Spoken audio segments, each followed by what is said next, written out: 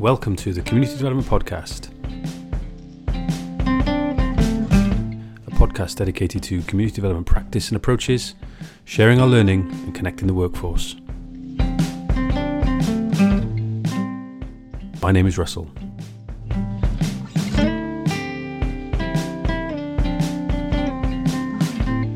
Welcome to episode 31 of the Community Development Podcast, and before I have the pleasure of introducing today's guest, Clarke from the International Association of Community Development, a quick plug for the last couple of episodes that we've put out. The last episode was with Christian Oakes from the Peace, Land and Bread journal. Christian's the associate editor there, wrote an absolutely phenomenal essay called Displacement of the Dispossessed, Community Development Under Capitalism. And Christian and I got together to talk about the dispossessing effect that gentrification has within primarily the urban realm, but not exclusively. And Christian brought an interesting American perspective on some of those things. And certainly anyone who is in any urban environment, I would guess, but certainly it resonated with me in the UK, would find a lot in common with what Christian has witnessed in Atlanta, primarily where he's based, but also in California, where he's from originally, and other parts of the United States.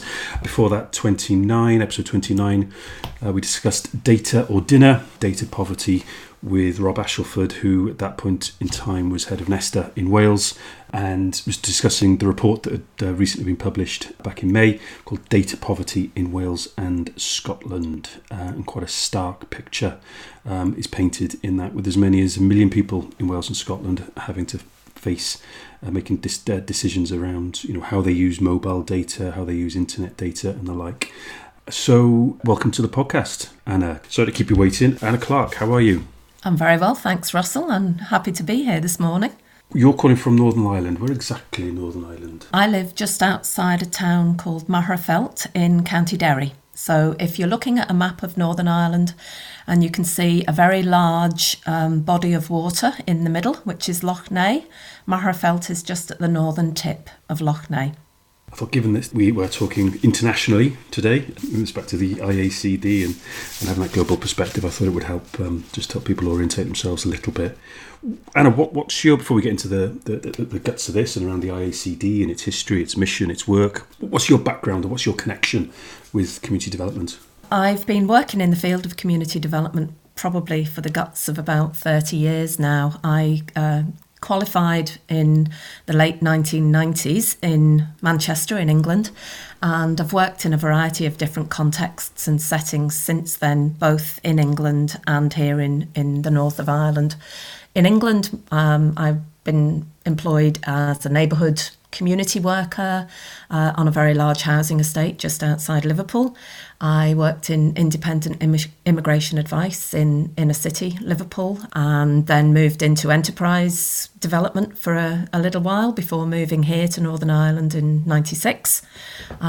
Worked initially on the very first EU Peace and Reconciliation funding programme for a couple of years, and then moved to regional voluntary sector organisation that worked right across rural communities in Northern Ireland, the Rural Community Network. I was there for about 10 years, coordinating network support for a body of sub-regional networks, and then moved into a learning and development role, really, promoting community development, learning, training and development, which I did for about 8 years.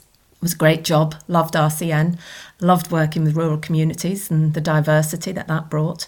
Then 2007 I left and began working on a freelance basis, which I've been doing since then with a variety of different types of programmes of work, a lot of community-based training, community research, evaluation, engagement processes, and then 2015 co-founded Prospect Awards with a couple of colleagues.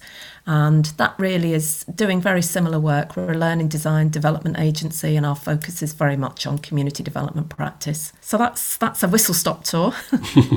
You mentioned Northern Ireland and North of Ireland. We've had a couple of episodes. I often say podcasts are like, or podcast episodes are like children. You're not supposed to have a favourite one. And I don't, but I've always been struck by how much I learnt through the conversation. And you mentioned learning and development there. It always happens with these conversations that I come out at the end of it having learned something I did in the last one with Christian around Atlanta and gentrification and things like that. And I can remember speaking to Johnny Curry, it would have been a couple of years ago now, it was well before the pandemic, who works in East Belfast. Absolutely fascinating. In many ways talks about a lot of the similar things that I've talked about in the past in post-industrial communities in South Wales and the South Wales valleys, or in urban areas like such as what you've referred to in Liverpool and Manchester. But of course the context was a lot different, and that context is always important. So we're going to talk about the IACD, the International Association of Community Development, clearly a global perspective. It's got boots on the ground, as it were, in a huge number of territories around the world. I'm interested in how that local context then still remains relevant, still remains salient, given the global perspective that people have. Because we often talk about not wanting to parachute in and out, but of course it's almost difficult not to when you're at that global sort of focus, or at the very least continental, with some of the networks that you've got. But before we get into some of that, Anna, IACD, if someone's listening to this and isn't familiar with it as an organisation, with its mission, what would be some of the headline things that people would benefit from knowing about?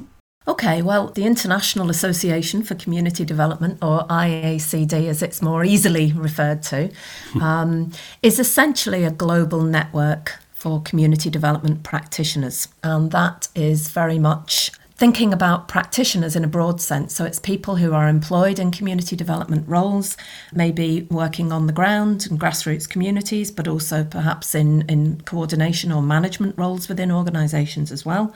Community development practitioners in the sense of being community work educators, maybe working in educational institutions, colleges, universities.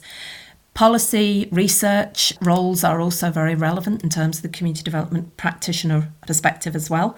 And we do have a body of student membership as well, those who are embarking, if you like, on their professional journey and engaging in higher education around that. And of course, there's a wide number of people active within their own communities as activists and as volunteers. So it's a broad family in terms of the perspectives that people are coming from. And we have an international membership, but it's also important to say that IACD has a very clear definition of community development, and a main part of our purpose is to promote community development as a discipline and as a profession where we can coalesce together around a common understanding of what that is. So as a global organisation, a key part of our purpose is to promote that discipline, that understanding on a shared basis, whilst at the same time recognising the different contexts that people are working and engaged in. And that multidisciplinary aspect is quite important as well, isn't it? Because people might be coming at this from maybe a health perspective or a local economic development perspective, education work, maybe work to do with gender or equality, whatever it might be. But it's trying to coalesce around that sort of more that common understanding then, isn't it? It is, yes. We recognise that there are plenty of our membership who are employed directly by a community development organisation and are in a community development role. And then there are other, as you said, allied disciplines where people are using community development approaches. That can be very wide and varied. But the common issue is that we have that shared understanding of what the discipline of community development is. Yeah, and you head to the website iacdglobal.org, and on the landing page for the About tab is a bit more about this, and it gets under the skin of that a little bit more in terms of terminologies and definitions and so on. But I've always been struck at the very top of that by the main logo, is it says, without community development there is no sustainable development. And it seems that although we've had this conversation several times in different dates in the diary, we're talking now against the backdrop of the climate summit that's taking place in Glasgow at the minute, COP26. They'll be talking a lot about sustainability. That sort of term will be getting used. My fear is, without forensically analysing everything that everyone is saying during that from afar, is that community development won't be getting mentioned anywhere near as much. And on a surface level, I can understand and appreciate why that is. But it's fairly emphatic a statement, isn't it, on the part of the IACD that, one cannot have one without the other. Yes, and it is intentional. The statement itself dates back to a time when IACD was very heavily involved in working around promoting the Sustainable Development Goals, but looking at that from the point of view of the role that community development and community development practitioners can play in raising awareness and understanding of the importance of the SDGs, and also the role that community development can play in working towards delivery with communities around the different goals that are within the SDGs as well. Tell me a little bit about, and listeners, about the networks that you've got that helps, I suppose, organise, for want of a better word, the different sort of territories and jurisdictions that in the membership around the globe, because you've got sort of Oceania, there's Sub-Saharan Africa and Europe and so on. Yeah, so we are a global organisation, and probably one of the easiest ways to kind of describe this picture, if you like, is through the structure that we have. So we have a board of directors who are also charity trustees. There's 20 of us, and we're from the different global regions around the world.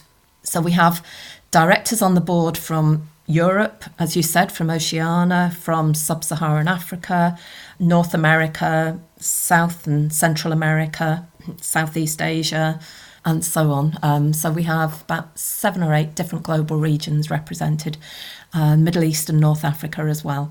And whilst we are a global organisation, we don't see it as part of our role to organise on behalf of IACD independently within regions.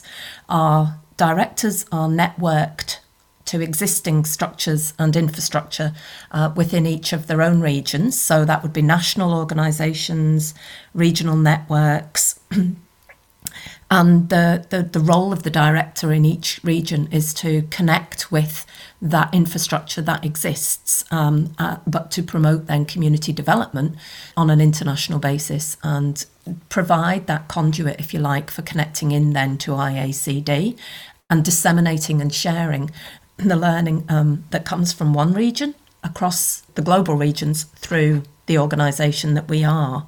And that's the networking aspect that's really important. There's a strong emphasis on the networking that facilitates sharing and knowledge exchange and practice exchange. And there's a wealth of resources on the website as well.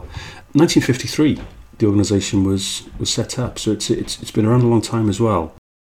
Yes, it's getting on for its 70th birthday. Eligible for a bus pass? Yes, absolutely. Russell, don't be asking me about the early days because I wasn't around then. No, absolutely. Wouldn't dream of it. But I think it's fair to say that the organisation, it does have a long history, and it has morphed and changed quite a bit, as many organisations of that age would do in that time frame. Now we are operationally based in Scotland. And the organisation has been operationally based there for a number of years. We are currently a company limited by guarantee and a charity registered with the Scottish Charities Commission, OSCA. But we are in the process, which you may be aware of changing our legal status to becoming a Scottish Charitable Incorporated organisation.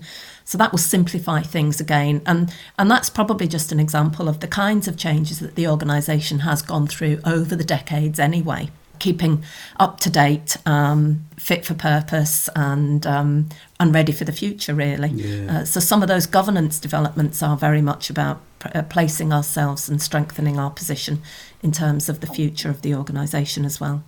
The slightly dry but nevertheless necessary bits of what organisations need to be attentive to. But there is a fascinating story, a look back over time for the organisation. What I love with these things as well is how language changes as well sometimes, and terminologies change and evolve and take on different meanings. And I find it quite a fascinating read looking back since 1953 and its sort of establishment or its origins in the United States, and how phrases like war on poverty and reference to sort of underprivileged communities and how such the terms evolve and change. I find that fascinating. So Anna, we mentioned the summit taking place in Glasgow at the moment. Clearly the pandemic, in its global reach and nature and impact, has been uppermost in a lot of people's minds of late. Hugely complex issue as well, and will have different, like I said earlier about context, will have impacted differently in different parts of the world. But what does an organisation like the IACD do when it becomes aware that there's this thing called a pandemic happening, and it's going to be pretty existential, it's going to be pretty impactful? What was the thinking at the time as this was beginning to happen? I think in the early days of the pandemic, I think none of us really knew exactly what we were facing, really, and any organisation would have been in the same situation. One of the things that we did early on was to try and capture from our membership and from directors in the different global regions just a picture to build our understanding of what the situation was like in the different regions. That was a very helpful way of getting a sense of how the pandemic, as I said, in the early months, was impacting communities in different parts of the world. What did that look like? And what were some of the responses that were happening within countries and within regions as well? And that's fair to say that mirrored probably what a lot of other organisations were doing too. It helped us formulate a statement that we put out in 2020, and really part of our role as a global network is very much about trying to continually support and demonstrate solidarity with communities that are impacted, but support practitioners through continuously sharing information about what is happening in other parts of the world, what some of those responses are, not just on the ground, but also at a policy level, and continuing to raise awareness of the differential impacts that the pandemic and other global issues have on specific communities that are already experiencing disadvantage and marginalisation. And the statement that we put out last year, highlighted that particularly, and continue to do so. But we did feel that it was a very, very important factor. Pandemic itself and also other major global issues like climate justice were things that we felt increasingly as an organisation we need to take greater cognizance of. 2020 we were going through a strategic planning process, so what we also did was specifically make reference to the importance of supporting communities and regional actions to address those issues in our strategy, and that was a slight shift from previously. We've made that conscious decision now to incorporate that within our strategic plan as well. We produced a set of one of our publications, Practice Insights, around the pandemic and the ways in which different communities in different parts of the world, A, were being impacted and B, responding, and also continued to focus around that in terms of our conference planning as well, and trying to, make adaptations to ensure that we could respond to deliver our services in a way that was meaningful for people to continue to engage. And again, that mirrors a lot of other organisations. And easier said than done. And recently finished a piece of work looking at the concept of resilience in the third sector in Wales, and many community organisations contributed to that, who would say that they are involved in and engaged in community development activity and approaches, many of them. And this almost like constant adaptation as well. It was almost like constant innovation in response to new challenges emerging or new issues rearing their head. One of the things that I found interesting, which I did see in some of the discourse and some of the conversations the IACD was sort of facilitating, but which I didn't see to any great extent in sort of mainstream kind of media analysis, certainly from a UK perspective around the pandemic, was the extent that you will have members, you do have members from territories where pandemics, maybe not on the scale of COVID, but things like SARS and MERS and things like that have broken out previously, and that actually some territories have experience in addressing them. And I do wonder whether maybe from a UK perspective there was a slight sort of blind spot to the extent to which, yes, we were talking about things being unprecedented, but only to us, in the UK, from a relatively privileged and advantaged position, whereas other territories have perhaps dealt with these things, and then as you refer to the unequal impact that they might have and the differential impact that they might have on different people and different cohorts within society.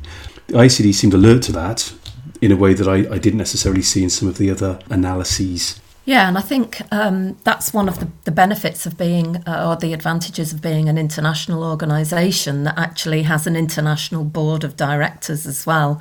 It's the board and the membership that are the key aspects there, as opposed to simply we're an organisation that works around the world.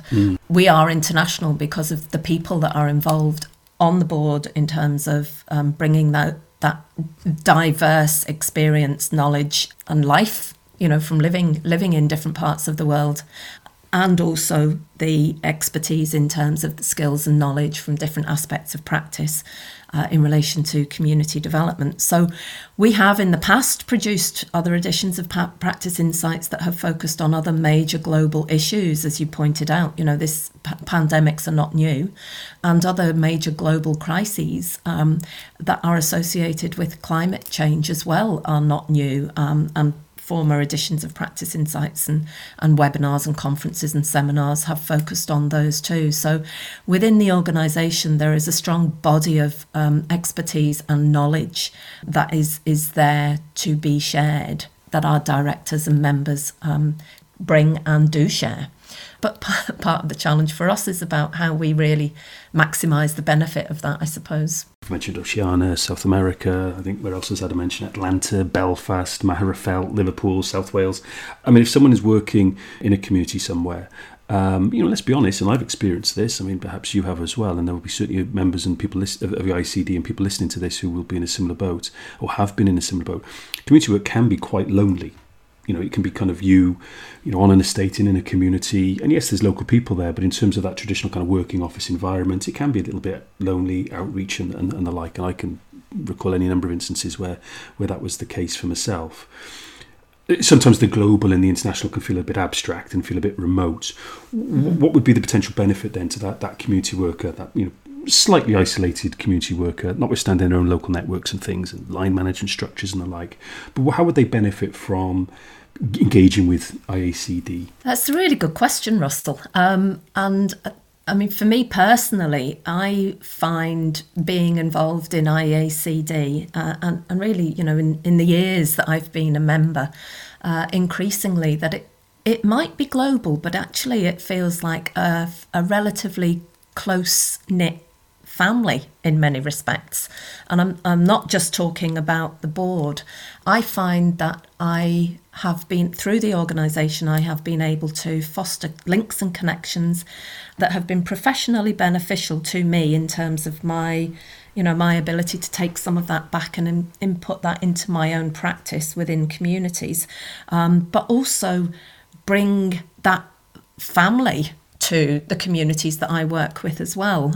Increasingly, I am able to use the links and the connections to broaden out the awareness and the engagement of the communities that I'm working with as well, so that they're also engaging on an international basis. It just sort of grows and mushrooms in terms of the value and the benefit. And I suppose in many respects, because we work remotely the majority of the time, apart from potentially when we have the opportunity to engage in a conference that we get along to, which is, for the last 2 years hasn't been a possibility. It brings people all around the world into your office or your sitting room or wherever it is that you're working, on the computer. And so suddenly you're sitting in a meeting and there are people there from every region around the world, and you do that on a regular basis. You get to know them just as much as you do somebody who might work in another part of your own country, or be even part of your own organisation.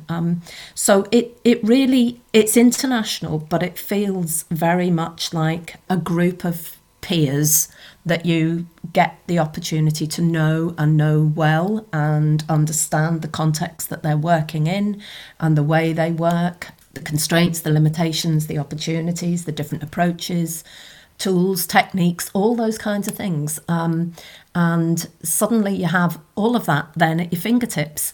And also it's the opportunity to explore and tease out with people who are also involved in community development some of the real key challenges that you might have from your own professional practice perspective. And those are issues that are often universal, concerns that are universal. and struggles that are universal. Yeah, absolutely. So Yeah. that chance to connect around all of that, explore, challenge, debate is hugely beneficial. Mm-hmm.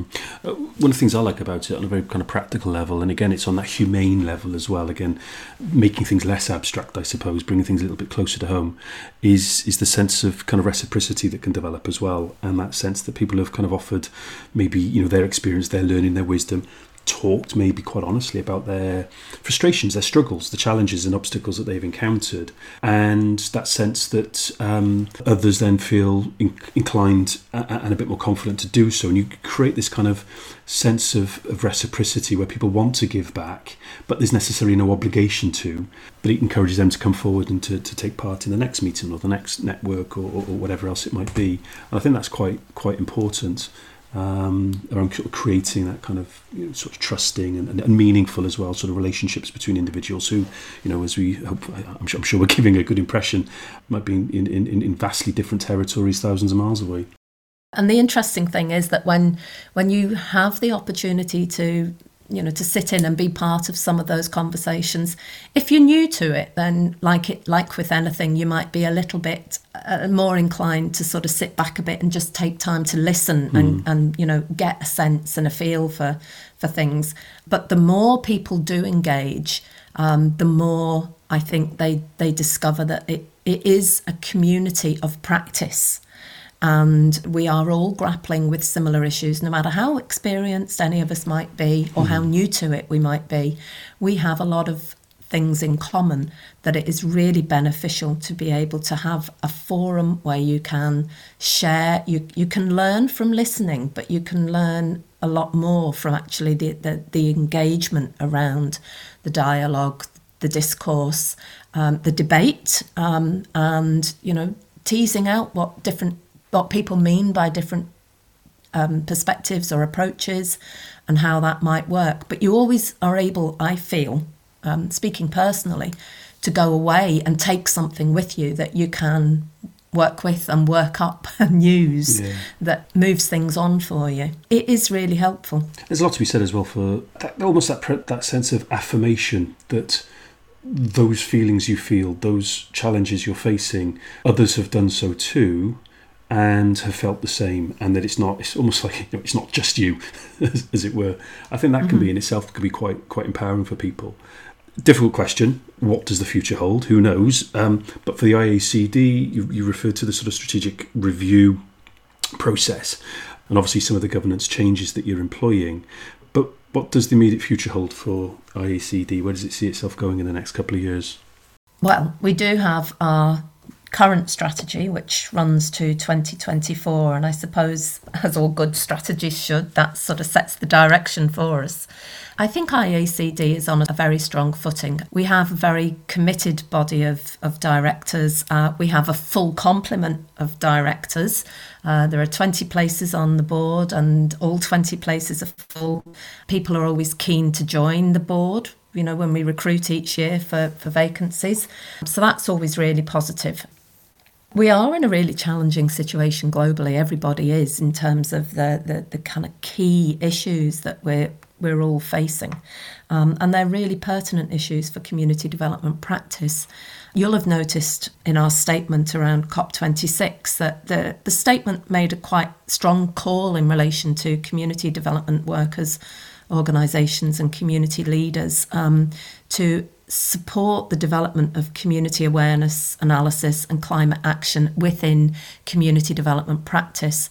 We do feel that this is something that's really critical, and that is a direction of travel that I am sure we will be picking up speed on and strengthening our efforts around, as well as other key issues that are critical for communities, particularly those marginalised communities that experience disadvantage and discrimination. So continuing to focus work around gender equality, anti-racism and around climate action are key areas for us to focus on in the years to come, as well as continuing to promote the discipline and the practice of community development. You'll know from the website and from your own involvement, we have a set of standards that we launched in 2018. it's phenomenal when I look at the website and I see how many languages they've been translated into. And that's a continual work in progress. Every year we bring forward more translations. But I would hasten to add that is not at IACD's behest. We have members who are coming forward and saying, I would like to translate these into the language of my country and do that on a voluntary basis. So the promotion of the standards is something that's a continual priority for us, encouraging people to share how they're using them and build that sense of practice around linking practice to standards is important. And obviously as well, we have a forthcoming book on international community development practice. That's due out on the 26th of November. We're working on a second book with Springer this time. The first one's with Rutledge, the second one is with Springer. And that's on the back of the global conference that took place in Kenya, or rather virtually in Kenya. So there are some exciting things, emerging. And of course, next global conference, June 2022 in Ereki in Georgia. So there's a lot of things happening. And in between times, our directors, supported by Meredith, our administrator, continue to undertake the monthly activities around the networking support, the webinars for members in different regions, and practice insights 2 to 3 times a year as well. You mentioned a bit earlier about Scotland. I mean, I must confess, as someone doing community work and community development based in Wales, I do sometimes find myself looking enviously to Scotland and the apparatus, the infrastructure, the kind of the strength of the networks. We've got, I'm part of them and we have them here, but there seems to be a greater coherence then in Scotland. You mentioned being based in Scotland and adopting a particular legal status with respect to Scotland. Is that fair on my part, thinking and looking to Scotland enviously in that way? Well, I think there's a huge amount of really strong emphasis on communities that has been growing in Scotland and is well established now, which, as you say, is often looked at very enviously. The IACD has really benefited from strong relationship with community development organisations in Scotland over the years. We have 2 directors currently on our board from Scotland, and both of those have extremely well connected within the infrastructure, community development infrastructure within Scotland as well, and hugely knowledgeable, which is all to our benefit. We work very well in partnership with other national Scottish organisations, and that's a reciprocal relationship. We promote their events and activities and vice versa, reciprocal membership. And also to highlight the ongoing strategic support that IACD receives from the Scottish Government, which is hugely important for us, not least in terms of the financial resourcing, but also in terms of that strategic relationship. And that's something that we have with our directors in Scotland worked very hard to build up. It is a strong relationship, and it is definitely one that we want to maintain and to strengthen further. I'm very pleased to be able to say that that's looking very positive as well. But IACD really is hugely appreciative of the support of the Scottish Government and of the relationship that we have with a number of Scottish national organisations as well. I suppose it's a question of other territories looking to emulate that, I guess, isn't it, rather, and not imitate it. What happens in Scotland is reflective of the Scottish context, but certainly to emulate it rather than imitate it, I think, is a challenge for the rest of us, I suppose, in other territories. I'm really grateful for your time, Anna. I'll let you get back to things. I'm really pleased as well that we finally got back. We finally managed to get this in the diary. I know it's been around and about for many weeks. And just from my personal perspective, I've loved being a member for, it must be about 6 or 7 years, no, it's a bit longer than that, maybe 8 years now. There's a wealth of resource, expertise, the passion, the enthusiasm as well comes through from people. And if people do find the time to join some of the networks, they are really, really enjoyable. It can be quite sobering, some of the issues that raise. And like you said, we're all, many of us are facing some of the same sort of difficult, intransient challenges, but it's important to be able to sort of approach some of those with a smile on your face as well, and that often is the case. There's a lot of laughing as well that takes part in some of the networks, certainly ones I've been part of, and there's a lot to be said for that, for things being fun. Any final comments, final words from you? I would just encourage anyone who's interested to have a look at the website, obviously become a member, but primarily engage. I think the engagement is a good way of finding out more about who we are, what we do, and what the benefits of engagement with IACD are. As you've said, the issues that we're all grappling with all around the world are hugely complex, and they're all interconnected with each other. We can talk about COVID-19 as a pandemic, and then we can move on to talk about climate action, and we can move on to talk about something else. But these issues are all strongly interconnected and impact on each other. Our societies around the world have some huge challenges ahead of us, and it's important, I think, that we think about the long term as well as the immediate and the short term. And I'm saying that because community development as a way of working with communities, that is about empowering, it's about promoting social justice, and it's about promoting human rights, has a huge role to play. And collectively, when we engage with each other, we have a stronger potential to take that forward in a meaningful way than any of us really are going to be able to do on an individual basis. And that's the whole power and benefit of being part of a networking organisation. Well said. So on Facebook, it's IACD Global. On Twitter, it's IACD_Global. Once again, thanks, Anna, for your time, and we'll keep on doing what you're doing, and the IACD the same. Thank you very much, Russell, and thanks for the opportunity to share thoughts and ideas and views. Thank you for listening to the Community Development Podcast.